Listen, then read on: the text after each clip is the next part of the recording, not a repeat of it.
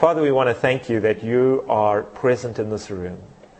You know that on our hearts there's nothing more important than serving you, than the benefits of a great relationship that you have ordained.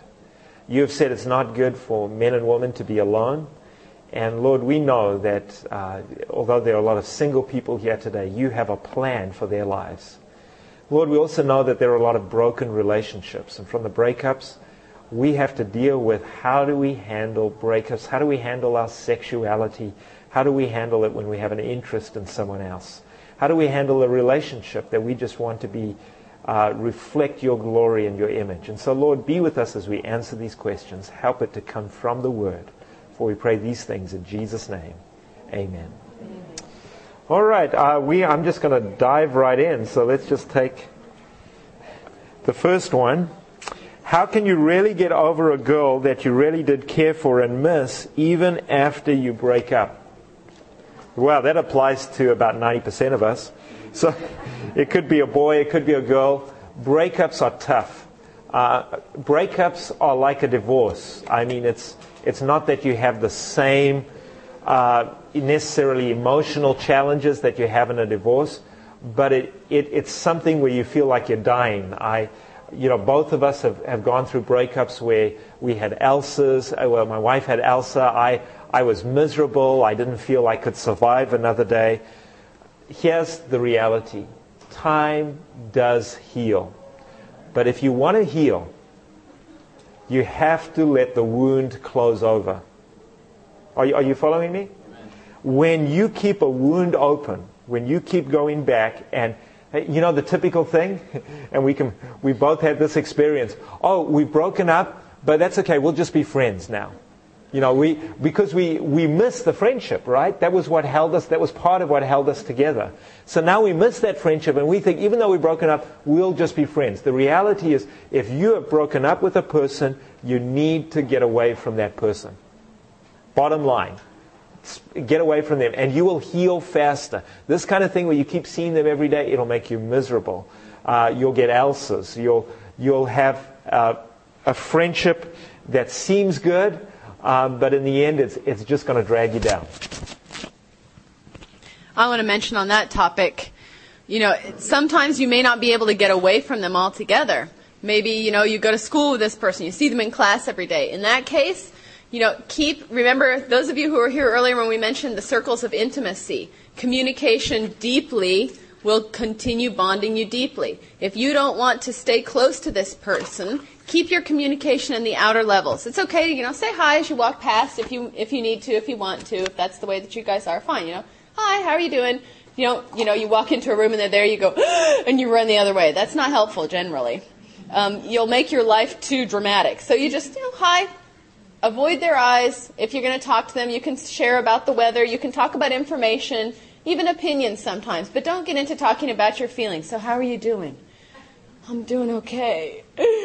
This is not helpful. Stay away from them.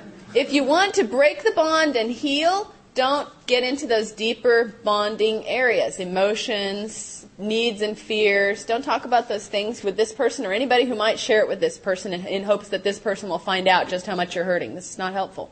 And I would add, don't daydream about it. I talked to somebody who, I don't know, she's even here at GYC. She was saying, we broke up months ago, but I'm feeling more and more drawn to him.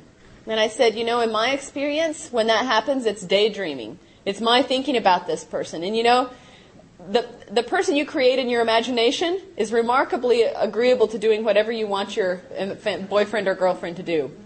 Real people are much harder to control. So when you create a daydream person, don't be surprised that you fall in love with them very easily. Yeah, one other thing, don't trust yourself. You will make excuses to go back to the other person. I remember the dumb excuses I made. Like, there's a book that I found that I'd borrowed from her once. I went back to my ex-girlfriend, found an excuse to go and visit her, drop off the book. I'm just dropping off the book. Yeah, right. I'm there because I'm emotionally dependent on that other person. And she said to me later, my ex-girlfriend, I dated for 3.5 years. She said to me, I had this open wound, and it's like you kept coming back and dragging your fingers through it. I just needed to heal. So, and you may think, well, what if I don't go back, maybe this relationship will be gone forever. The reality, if you do go back, that relationship will be gone forever. So, one more thing on this.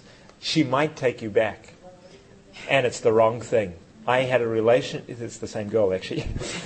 The same girl, she did take me back once because I knew she loved purple, so I went down and I bought these purple flowers after she broke up with me the first time. I bought these purple flowers. I filled up my trunk with purple flowers.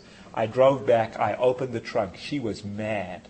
She was mad. It was not the reaction I expected because she knew that I was using one thing that would break her barriers down. But sure enough, within a day, she had changed her opinion. She decided to go out with me again. Then we spent another year dating, courting, and then we broke up again. And it was even harder the second time. If I'd just gone with the first breakup, we would have been much better off. Generally, just as a rule, if you break up, it was a good idea. People don't generally just break up for the joy of it. If you broke up, you probably had a good reason to break up. And if you want to go back, you probably don't have a good reason to. So if you're following your heart wanting to go back, it's probably a bad idea. Okay, next question. Is there anything wrong with oral sex? Does the Bible have anything to say about it? Some people do suspect that. Yeah. Some people do suspect that there are some things in Song of Solomon that are talking about oral sex. I won't say one way or the other. I don't know. But this question, I'm going to take it as two possible questions. One, is there anything wrong with oral sex outside of marriage? Because it may not be a big problem among people here, but you have a lot of friends, chances are, who think, well, we're not having sex. It's just oral sex. I'm still a virgin. That is a lie. Some higher people believe that too. Some higher people believe that too? I mean, some people high up believe in that. Did not have sexual relations with that woman. Yes. Is there anything wrong with oral sex outside of marriage? Absolutely. Do you want your future spouse having oral sex with somebody else right now? Thank you. This is not a question. As for in marriage, I would say, remember what we talked about earlier. Marriage is about ministry. If you want oral sex and your spouse does not want oral sex is forbidden by Scripture. Because Scripture says this is about loving the other person. This is not about trying to please myself. It's about trying to do something that makes both of us feel comfortable. If you're trying to ask for something that doesn't make both of you feel comfortable and sexually open and vulnerable, if one of you is feeling uncomfortable with it, it's wrong. This is an easy question. Now, as far as generally what's okay sexually, I would say the Bible forbids anything that's not ministry to someone else, and it forbids anything that's unclean, like anal sex. Oral sex is one of those things the Bible doesn't say is or isn't okay. It's a ministry issue. Right. Good. Let's take the next question. Oh, great. Next one. Is masturbation good, healthy, or not? What about a single man? How's he able to remain pure without masturbation or watching pornography? So let's go to the Bible, all right? Let's go first of all to Proverbs chapter 5. Now I'll say, you're not going to find anything in the Bible that specifically deals with masturbation. There's a situation in Levitical law where a man had to marry his brother's sister if his brother died. And his brother's wife. His brother's wife, if his brother died. And he would, it could get complicated. So, and if he spilled his seed, as the Bible puts it, that was considered wrong. But in terms of masturbation, you're not going to find anything specifically about masturbation, but you will find principles that deal with this whole issue of pornography and sexual thoughts. Let's take a look first at Proverbs chapter 5, verse 3. For the lips of a strange woman drop as a honeycomb, and her mouth is smoother than oil. But her end is bitter as wormwood, sharp as a two-edged sword. Her feet go down to death, and her steps take hold on hell, on the grave. That's what that word hell means there. So what we find, the first principle is, there is a challenge when you are consumed with strange woman. Are you following me here? The principle is strange woman will lead to death. This concept of strange, the Bible has two different words for strange. One word is a stranger that you show hospitality towards. You invite them in. You minister to them. Then it has a different Hebrew word, and I forget the exact word, for this kind of stranger, which is one you be afraid of. They will steal from you. They will take from you. They will take you to death. And this is where the Bible says, be afraid of strange woman. If you go on in verse, verse 8, remove thy way far from her and come not nigh the door of her house. That's talking about the internet. I know Solomon didn't know that, but yeah, let me read it in today's version.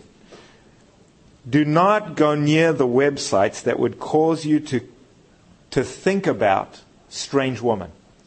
That's the Revised Parker version. And that might even be MySpace and looking at advertisements that make you think, maybe I could just go back to. You're going to have to guard your heart, and if you have weaknesses in this area, be real with yourself and admit where you need to watch out. I have a friend who's a man who just simply does not go on the internet unless his wife is right there with him. He says, I just don't even check my email. It's not that he's into internet pornography. He says, I do not want to do anything that could possibly tempt me.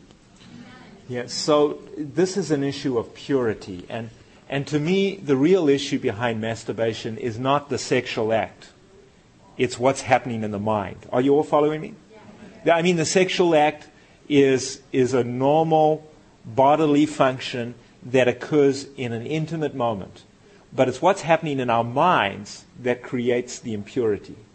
And so, verse 15 of Proverbs chapter 5, drink waters out of thine own cistern, and running waters out of thine own well. In other words, go to your wife. And without getting too graphic, but it is in the Bible, verse 19, let her be as the loving hind and pleasant roe. Let her breast satisfy thee at all times, and be thou ravished always with her love. Then in verse 20, and why wilt thou, my son, be ravished with a strange woman and embrace the bosom of a stranger? You get the principle here? We are to focus our attention on who God has called us to be, with the person God has called us to be. And that means that my wife is the focus of my fantasies.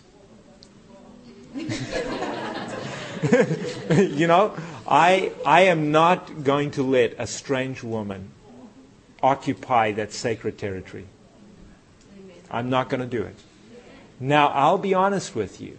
When it comes to pornography, and we've dealt with several couples with this, one guy, it started with pornography, then he stopped sleeping with his wife, and he was going to go into ministry. And then after he stopped sleeping with his wife, he eventually left his wife and moved in with a girlfriend he found on the internet. Pornography is a sin. And we need to treat it as a sin. Now, you will not overcome pornography. This is our experience in dealing with couples who are struggling with this. You will not overcome pornography by yourself. You need accountability. So if you're struggling with pornography, there's a great book, Every Man's Battle, that you should read. But just reading that book is not going to overcome the problem. It is such an addictive thing that the only way you can overcome is if somebody has accountability of your computer or of your access to anything that could even tempt you towards pornography. Have accountability systems. Download things in your computer so that anybody who wants to could look at what you're looking at. And have your friends do that. Is this making sense to everyone? You will not accomplish this by yourself. You need help. Just like an alcoholic, he cannot overcome his alcoholic tendencies unless he does what? He admits he's an alcoholic. Yes? It's called covenant eyes. Right. And that comes from Job 31, is it verse 3? Yeah. Or verse 1. Job 31, verse 1. Covenant eyes is There's a software called Covenant Eyes, but it comes from Job 31, verse 1. I will make a covenant with my eyes not to look on a woman, on a maid, I think it uses, but I'll make a covenant with my eyes. And that covenant can only be successful if you have accountability. That's what a covenant needs. So thank you, Covenant Eyes. It's a great piece of software that will help you do that. All right, let's Are we adequate on that one? Oh, one last thing about masturbation. I'm going to be honest that the devil uses the guilt of masturbation to depress Christian spirituality. And can we talk straight here? Is this okay? I mean, I have seen young people who have been at the point of suicide because of their guilt over masturbation. That is the accuser speaking. My God is a God of grace and love. He knows what the issues are. He knows the struggles. And He has the power for you. But He knows the struggles. He knows the human heart is desperately wicked. He knows the struggles we have with sexuality. And my God of love is able to save to the utmost. When the devil brings in these thoughts, I can never do it. This is impossible. You're so low down. You're lower than a snake's navel. You have to remember our God is bigger than the devil. Amen? The devil is the accuser of the brethren. Do we have...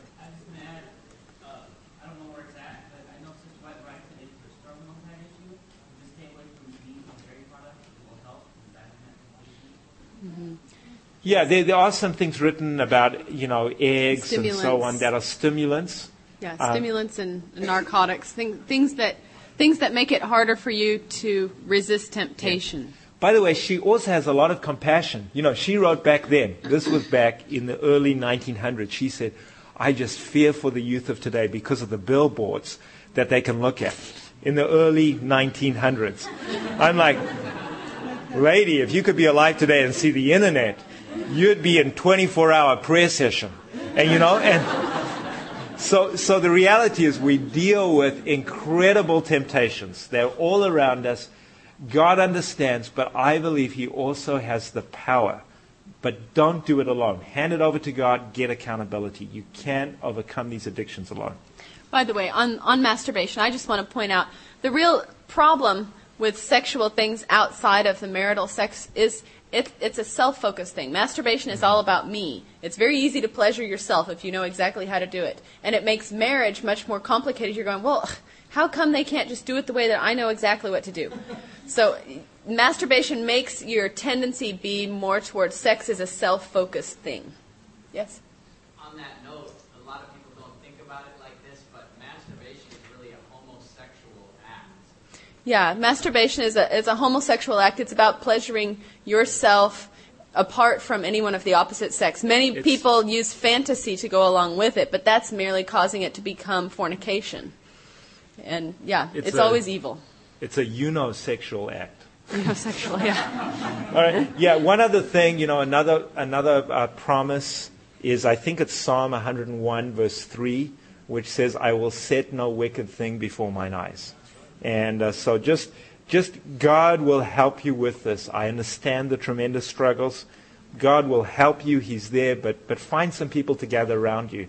We need to be more open about these things instead of it becoming just this private struggle of our hearts, and we have this continual sense of failure. Come to Sabbath school tomorrow. We're going to talk about righteousness by faith. I think some of that will help you. One other thing. Yes. On the masturbation issue.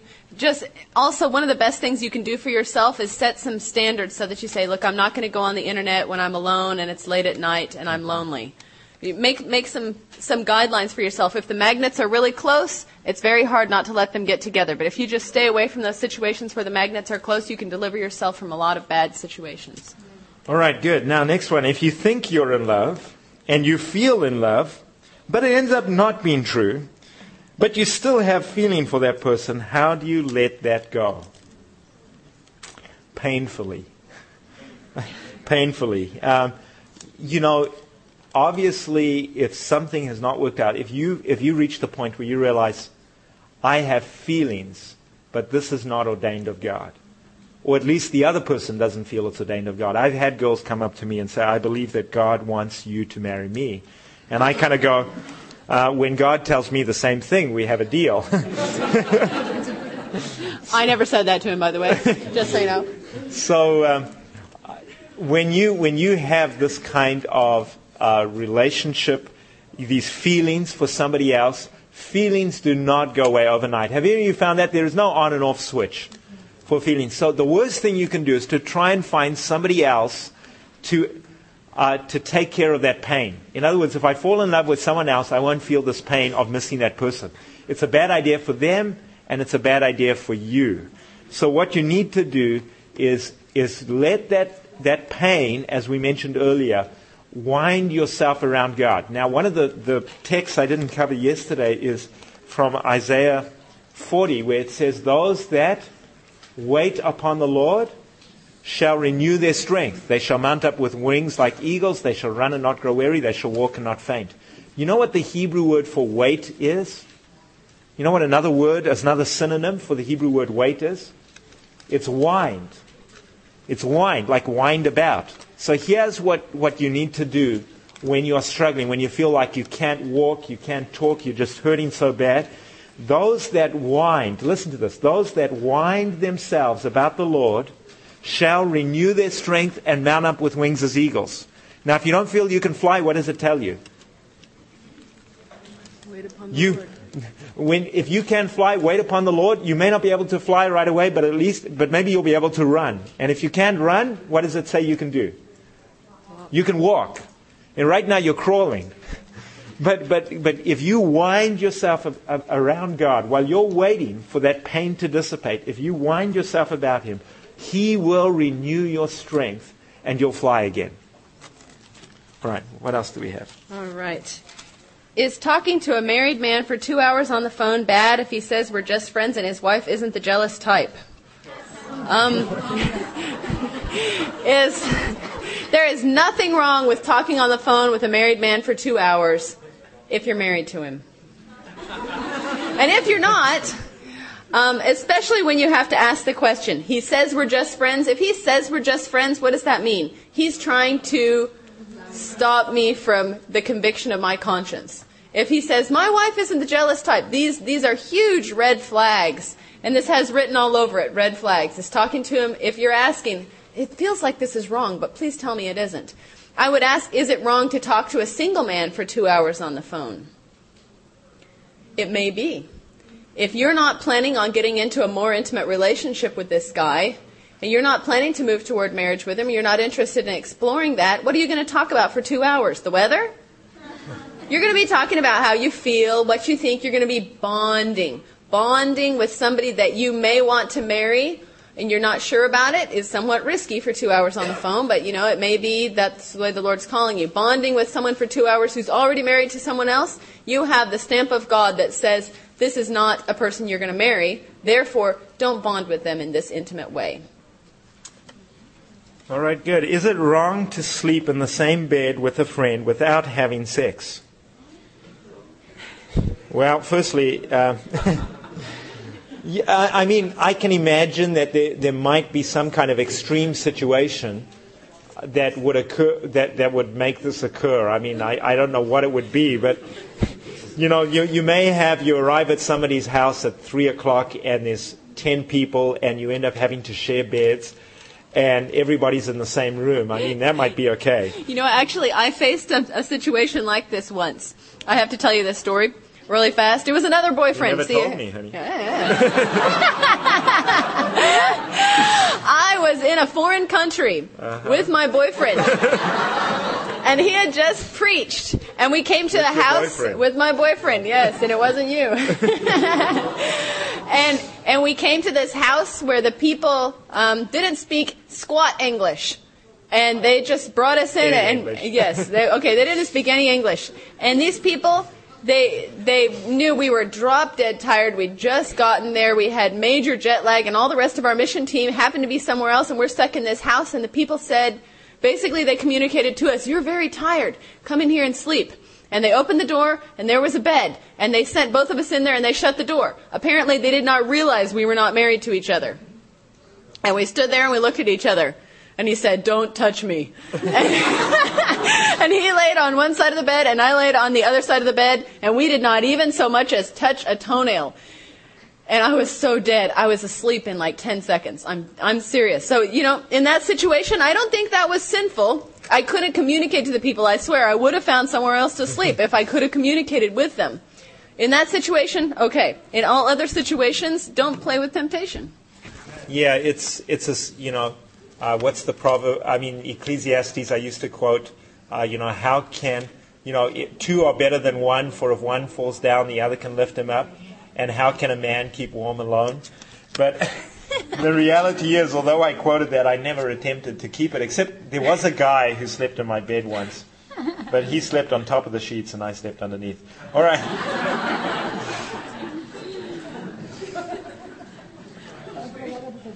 All right, let's see, what's next? Okay.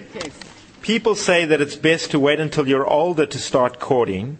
But what if you started early? What do you do now? That's a great question. It depends on your age. I think the younger you are, the more inclined I am to say either you got two drastic options in front of you.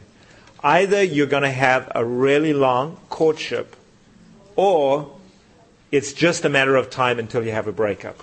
I mean, getting married young, really young, is just, it's fraught with difficulties. And I know some people who've done it, and sometimes it works out, but it's generally not ideal. You don't have the emotional stability, you don't have the financial stability yet. And so really, why do we date when we're younger? We don't generally date because we want to get married to that person. I mean, we may dream about it. Oh, one day I'll marry this guy. But you're still saying that 5 guys later. And so when we do it, it's because we want to get intimate with the other person. It's intimacy before commitment. So my view of it is, you may have to look seriously at this relationship and say, am I just trying to get privileges with my friend? Privileges of intimacy. Or, whether it's emotional or whether it's physical. Privileges of intimacy. Or am I really aiming towards marriage here? And if you're not aiming towards marriage, better get out of it sooner while you can still keep your heart intact than to keep playing with their feelings. I would add, what is the point of dating? When a person is really young, if you're dating and you say, okay, but we're not going to hold hands or anything like that, well, it kind of ends up being like kindergarten dating, yeah, he's my boyfriend. Ew! If you're not really having any kind of physical intimacy or emotional intimacy, is it really dating? And if you are building physical intimacy and emotional intimacy, realize the chance of your breakup is almost 100% if you're young. And then you're building physical intimacy with someone, and the next relationship that you have and the next relationship that that person has, they're going to start at exactly where you've finished. If you got as far as holding hands and putting your arm around each other in the 2 years you dated, the next person that you date, you're going to start at holding hands and putting your arm around each other and go on from there. And every time you get into another relationship, you want to progress farther because there's this strong feeling of, well, I got to get at least as far as I was last time. There's no thrill left in just doing that. Playing footsie isn't as much fun when you can kiss. And so by the time you get 5 or 10 people down the road, where are you going to be in your physical intimacy? If it's just emotional intimacy that you're building, how far are you going to go in your emotional intimacy? And every time you get closer in emotional intimacy, your breakup is more painful. Do you really want that for yourself? Anytime you date somebody, you're either going to break up with them or you're going to get married. If you're not going to get married to them, why do you want to go through a breakup? It just doesn't make sense, does it? You lose a friend, you go through a lot of pain.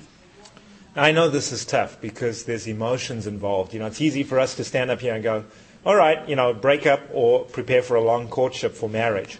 The reality is there's a lot of emotions, there's a lot of feelings, and I'd encourage you to speak to someone, work through this because it's going to be hard to do on your own. Oh, one other thing. I talked to somebody who was very wise the other day, and I was very impressed with his approach.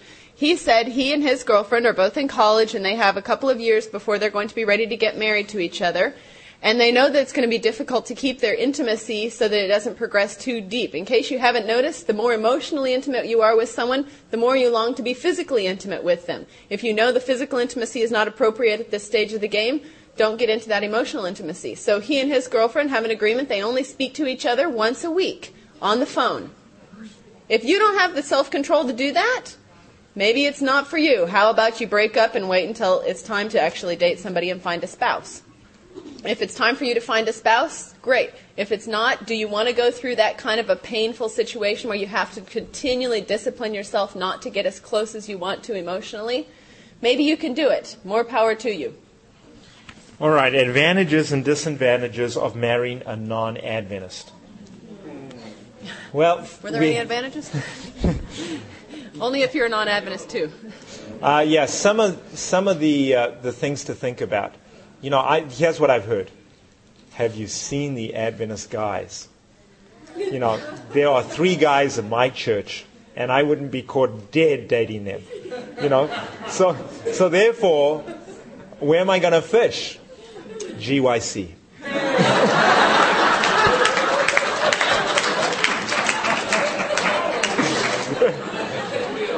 If your pond's too small, there's always an airplane.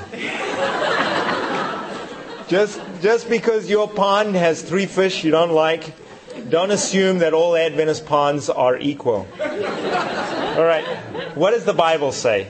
Can 2 walk together except they be agreed? We are very clear in our church, with good reason. I have counseled many couples that have difficult relationships because they do not believe the same. They're arguing over which church people go to, or one is staying at home drinking beer.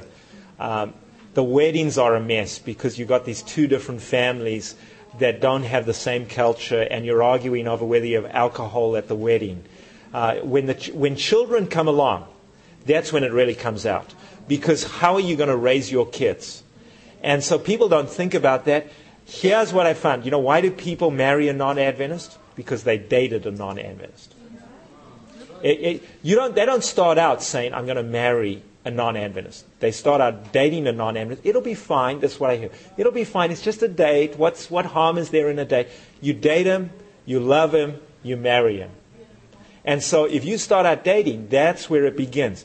Then, it's evangelism dating. If I date them, they'll become an Adventist. Maybe for a while.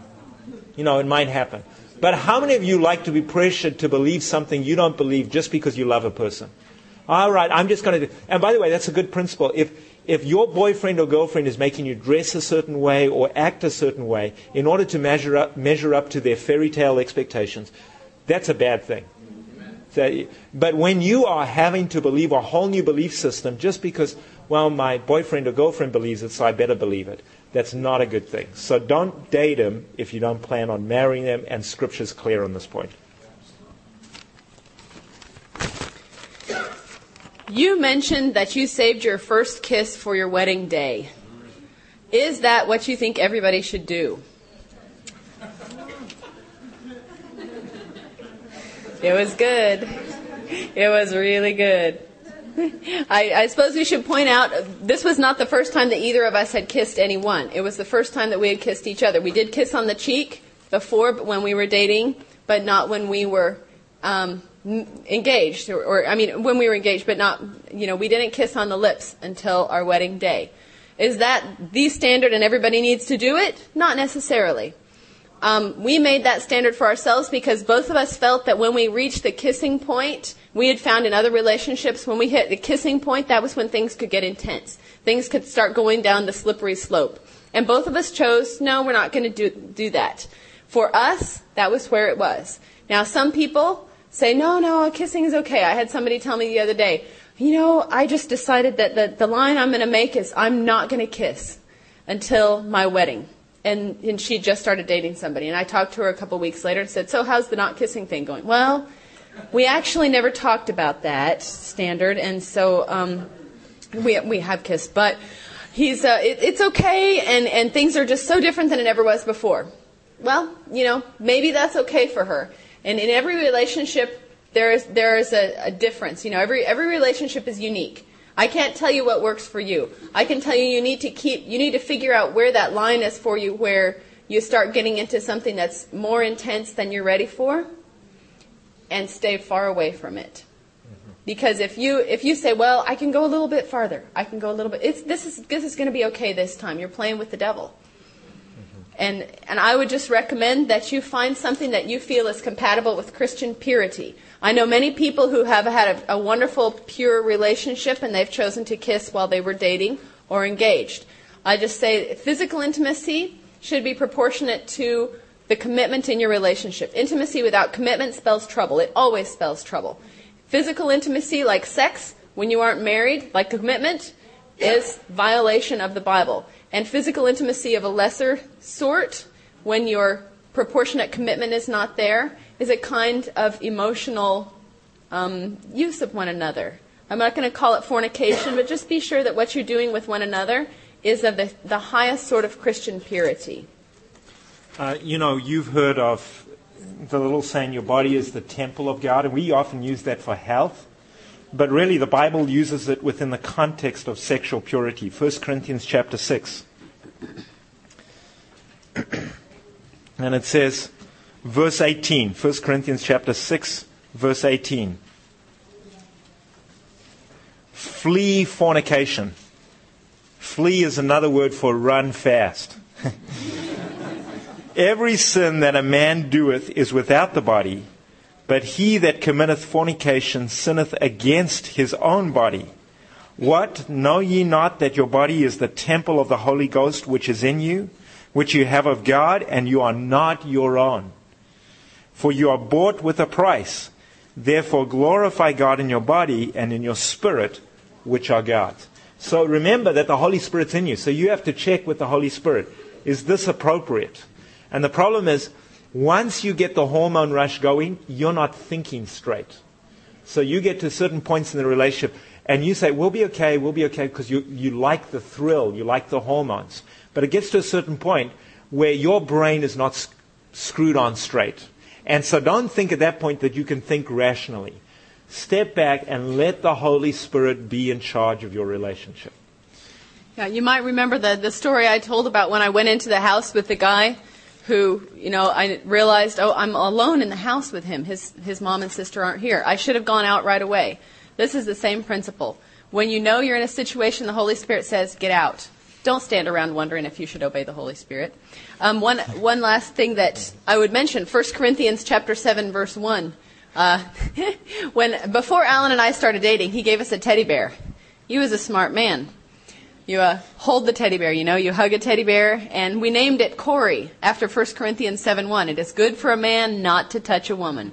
I wouldn't even let him hug me goodbye when he went back to Africa. We were attracted to each other, we were interested in each other, but I said, no, I don't want physical intimacy to mess up our minds and cloud our judgment. So I shook his hand, he went away to Africa, and a month later we started dating, and when I flew to Africa 4 months later, 4 months after we started dating, and I had been his girlfriend for 4 months, I hugged him for like half an hour in the airport. I'm telling you, everybody else had already left, and all the security people are standing around looking at us. It was like a commercial or something. But I didn't kiss him. That hug was amazing, though, because we had so much love for each other already by that time. We did speak about it afterwards and said, well, in our covenant it does say no prolonged and intense hugging, but we didn't define how long prolonged was. Legalists, all right. So when you want to talk to certain young ladies, how do you approach them? I had a friend who would walk up to people and say, hi, my name's George. How do you like me so far?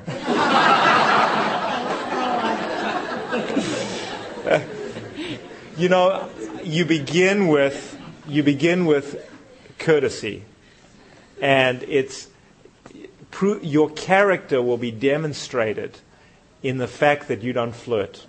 When you flirt, you attract a certain kind of person, a flirter. That's who you attract.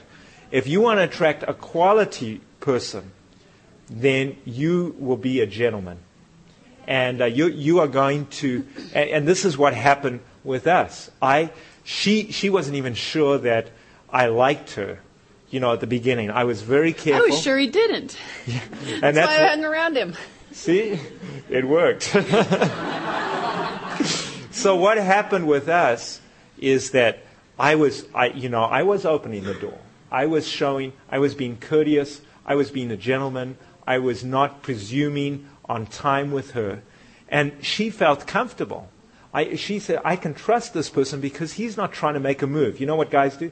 As soon as you're trying to make a move and you're trying to be smooth and those kinds of things, women are not stupid, guys. They pick up on this and they figure out, this guy is making moves. Unless you want to pick up a stupid woman. So the ones who are smart, they'll pick up and they can see through it. So you want a quality woman, you're going to treat her with respect. Now, in our case, it was circumstances. we ended up going to the same potluck. She wanted free food. I wanted free food. We went to the same potluck, but she didn't know anyone there because it was a South African potluck. And so and he invited me because he wasn't a flirt or anything. I thought, this guy, I feel safe around him. He's not giving me the eyes. He's not smiling at me. He's not joking with me. He's safe. I feel comfortable with him. So I said, sure, I'll go to the South African potluck with you. Free food. So she then stood behind me. We had another friend, Heather Crick. She got swallowed up in the crowd. And then the two of us were left alone, and people assumed we were married. So they would come up to me and say, hi, Alan, I haven't met your wife yet. And I'm like, well, I haven't either, but this is Nicole. But I had met my wife, right? And so then, we had time, we interacted with them, we went our different ways, there was no pressure. But later on, Heather and her were looking for me, and they came looking, eventually found me, and she said something that let me know that, maybe there could be some interest here. Hey, no. I, in defense of myself, I just thought, this is so funny. So many people thought that we were married. I should just say it. Maybe he'll take it the wrong way. No, he won't. So I said, well, I should have just stood up on a chair and said, has anyone seen my husband? And they would have all pointed you out. Exactly 1 year later to the day, we were married.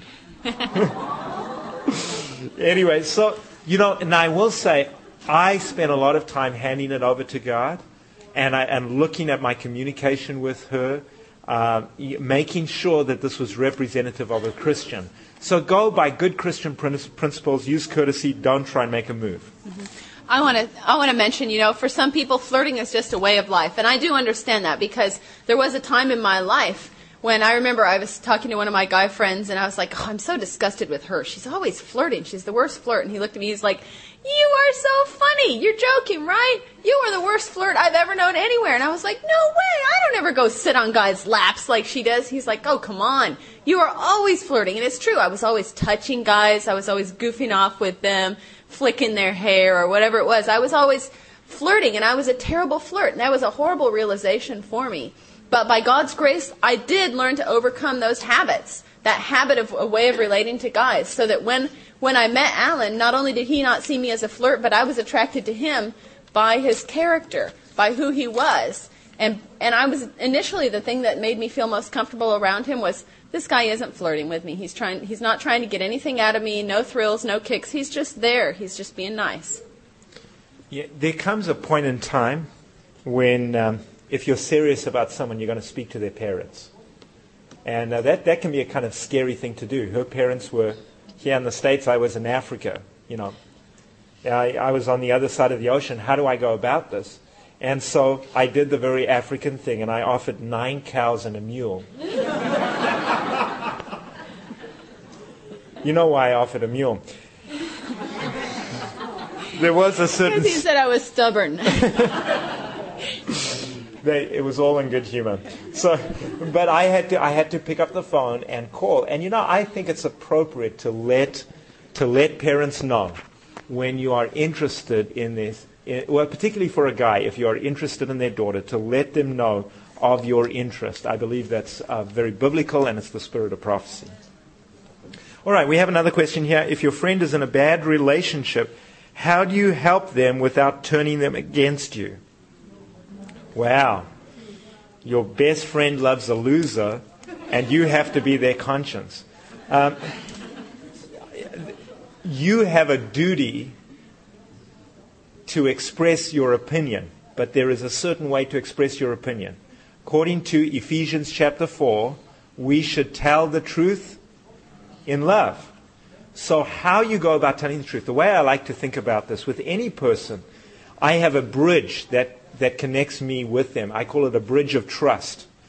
And truth, I can only send over a load of truth across that bridge of trust, depending on how strong that bridge is. So if I know a person really well and I have a strong bridge of trust between me and them, I can send over the heavy armory of truth and they'll handle it. Are you following me? But if I don't have a strong bridge of trust with that other person and I try and come in with major truth, I'm going to alienate them from me. So first I have to assess, how well do I know this person? If I know them well, if I've got a bridge of trust, I am going to be honest with them, because if I'm not, somewhere down the line, God is going to hold me accountable. So I'm going to say something like this. You know, Jane, I have to be honest with you. I feel uncomfortable with the way your relationship with Jack is progressing. I feel very uncomfortable. And here are 3 ways that I feel uncomfortable. I like to be specific. I don't like to draw character judgments. I like to deal with the issues. You know what I'm talking about? She may draw character judgments, but I can't afford to draw character judgments. Why? Because if you're in a relationship, are you going to be loyal or disloyal to your boyfriend or girlfriend? Hopefully you're going to be loyal. So I don't want to spark that loyalty. What do you mean? He's the nicest guy I've ever met. You know how he takes care of me? Why, the other night he brought me a flower. You know. Yeah. So I don't want to cause defensiveness. And if I draw character judgments, that'll cause defensiveness. But if I say, think of it this way: if you can say, he's just not trustworthy, which is a character judgment, or you can say, I've noticed that he's told you lies on several occasions, and other times you've told me you think that maybe he's lying. Then you're getting to the issues. Use their words instead of your own, because they've expressed stuff to you. See, they see the red flags, but they paint them with green to say it's okay. And so you have to just remind them of the very things they've said. So help me out, Chad. You've been telling me about him. It seems you've said this, you've expressed a caution about this, and you've expressed a caution about that, and a caution about that. It seems to me that you're seeing red flags, but I'm not sure why you're not reacting to them. You're opening it up. You've told me you're concerned about his anger problem, and I'm wondering why you're still interested in marrying him when you don't see that being resolved. Right. So you get the idea how to go about it without drawing judgments. All right, do we have any other questions? I think we've covered the ones that have come in. Any other questions from the floor? Okay, we've got one at the back, then one here. Go for it. Long-distance relationships can be an incredible blessing, because we had one. I'll tell you one of the reasons why they're incredible blessing is that it's really easy to keep 1 Corinthians 7 verse 1 when you have a whole ocean between you. But they can also distort your view of the other person, because you have time, like you're on MSN, Messenger or MySpace or however you're communicating, you have time to think about what you say. You're not reacting reflexively. And so you can paint a picture that the other person wants to hear.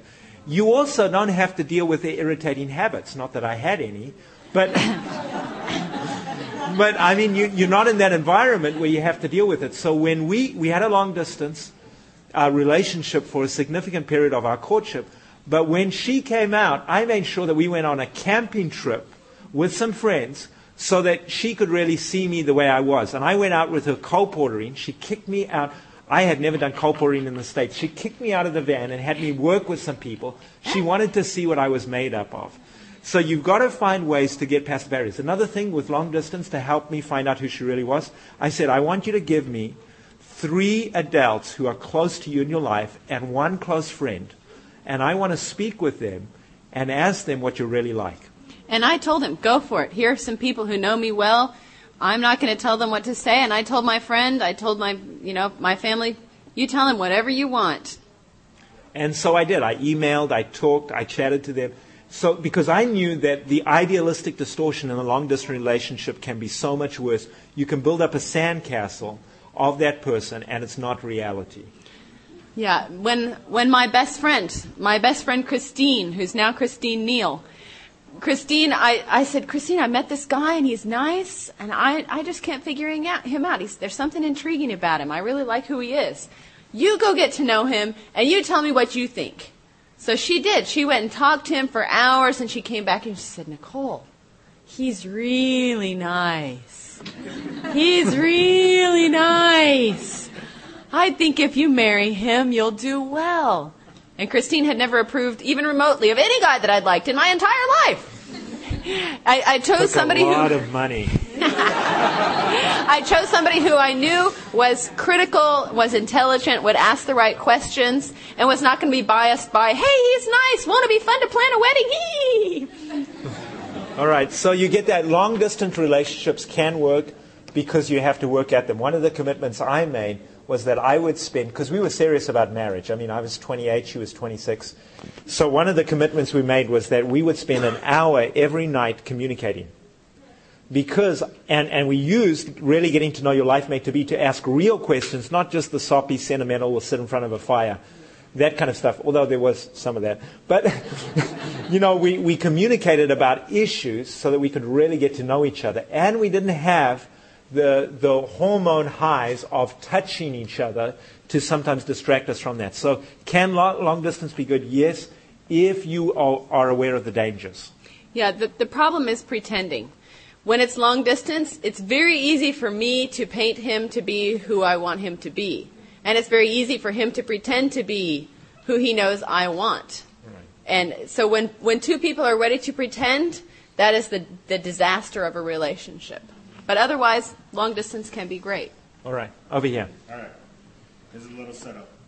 A few years ago at camp meeting, there was this one preacher that talked about this study that was done. That this guy went all over the world, he noticed couples. And he counted how many times these couples would touch each other. And so throughout the thing, he found out that Puerto Ricans were like the most affectionate people in the world. Like they would touch each other like 170 times within a year. I'm glad someone understands what I'm saying. Amen. Being single myself, I have the times where like, okay, whatever, I got my thing to do, I'm not worried about that. But you also have those times like, you want that touch, you want that affection, because that's the culture you've been brought up in. That you go up to a friend, you may not even know the person, but as soon as you're introduced, ¿cómo estás? Right. Yeah, exactly. Yeah. So what you deal with is what's happening to you. Question. Yeah, let's repeat the question. The question is, what do you do when you've got a lot of, in your culture, a lot of physical affection? That's just the way your culture is. And you like to be affectionate and other people are affectionate with you, and it doesn't necessarily mean anything sexual. So I would say, yeah, a lot depends on what's happening to you. The challenge in more affectionate cultures is that you don't know when for the other person, their heart suddenly goes, boom, boom, boom, boom, boom. So you're just giving them the regular little, kiss on the cheek and everything else, and for them, their heart's racing. I remember I had a young lady from Argentina that I was kind of intrigued by, and she came up to give me a kiss on the cheek. My heart did flip-flops, and I realized, whoa, for her, for me. So you got to weigh what's happening in your own heart. We can't do that for you. Read your heart and be careful of anything that's got more to it. There's more zing to it. There's something going on here. Is being affectionate wrong? No, it's the dangers of affection because it's connected to hormones. Well, I was thinking more like you're still single, but you get those phases where you're like, I wish I had someone here. What's a good way to like get past that and get back to that life of I got things to do that I have to worry about right now? Enjoying your singleness. I think anybody who's been single is at times going to... Yeah, the question that we're dealing with is, what about if you're single and then you want to get back to that stage of enjoying your singleness? I think if you're single, let's be honest, you will have times of loneliness. Was Adam lonely? Was he perfect? Yeah, he was perfect. He was perfect and lonely. Think about that for a while. And God allowed that loneliness for a reason. God gave him the gift of loneliness. You thought about that? Loneliness is a gift from God. So sometimes I say, my loneliness is my opportunity to recognize I can't depend on another person to satisfy my deepest longings. I have to rely on God. I'm going to let this loneliness drive me to God. For me, I lived in the Puerto Rican culture for a while, and in many ways in my mind, I just became a Puerto Rican. I was living with them, I was going to church with them, I was speaking their language. It was beautiful. I would meet up with people, and I'd figure out from the Spanish they're speaking. Yeah, he's Puerto Rican. I'd say, are you Puerto Rican? Yeah, me too. That was my initial, and then I go, I mean, I'm sort of, yeah. And it was a great culture. When I came back to the States, the first time I went to church and this lady greeted me at the door and gave me a hug, I kissed her on the cheek. And I was like, whoa, nope, Back to America. It's funny because that study actually showed that Americans are the least affectionate. Yeah, it was immediately I felt this, she like stiffens. This woman kissed me on the cheek. I don't even know her. It's a different culture. There's nothing evil about the Puerto Rican culture or any other culture that's affectionate. But the question we have to ask is, why are we doing what we're doing? Am I getting a high off hormones? If because I'm lonely, do I kind of satisfy that loneliness by getting affection from an opposite sex person? If that's my goal, it's not what God wants me to do. God wants us to wait until we have the right person to get our hormone highs from them. The right person, the right place, the right time, with a commitment before God. Folks, we're going to have a free-for-all at the front here as we, after we end this session. But I've really appreciated the questions. I've appreciated the interaction here. We have enjoyed our time with each one of you as we've seen you at a distance. Some of you we've gotten to know a little better. I encourage you. God knows your heart. And trust Him. I have given up with the fact that I thought there's no one out there for me. I'm going to be like Paul, but just kind of a reluctant Paul. I'm going to be like Paul, but I'm not going to be as happy as he was about being single. And so I was just like, this is what I am. And I got into the point where I actually felt comfortable in my singleness. It was at that moment when I met my wife. And I want to say that was a blessing. I could never have planned it. I couldn't have predicted it.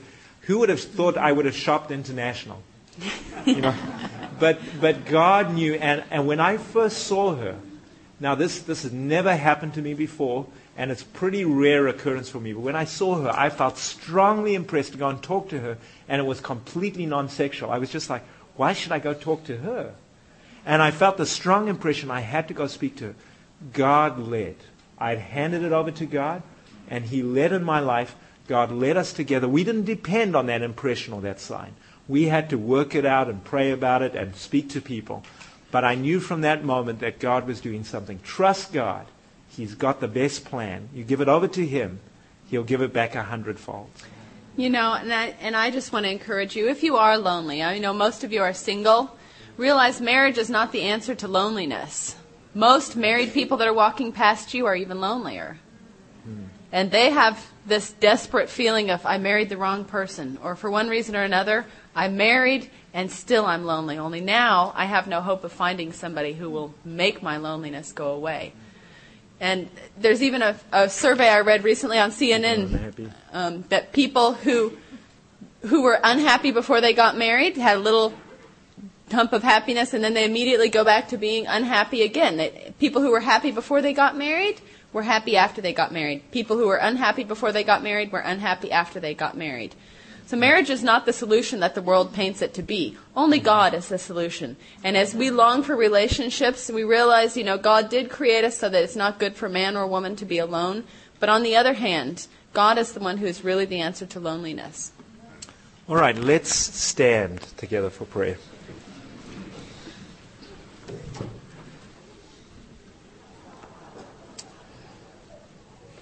Father, we want to thank You that You know those deep nights when we're either recovering from a relationship or longing for one. You've gone to a Garden of Gethsemane when every friend deserted you and you were left alone. And yet, Lord, we see that You are willing to embrace that cup for a grander purpose. Help us to find victory in Jesus. Help us to see that You are a friend that sticks closer than a brother. And Lord, may our times of loneliness wind us about You so that we will mount up with wings like eagles. We thank You for this. In Jesus' name, amen. This media was produced by Audioverse and Hope Media Ministry for GYC, Generation of Youth for Christ. If you would like to listen to more great media like this presentation, or if you would like to learn more about GYC, please visit www.gycweb.org. gycweb.org. You can also find Great Witnessing Media at audioverse.org and at hopevideo.com.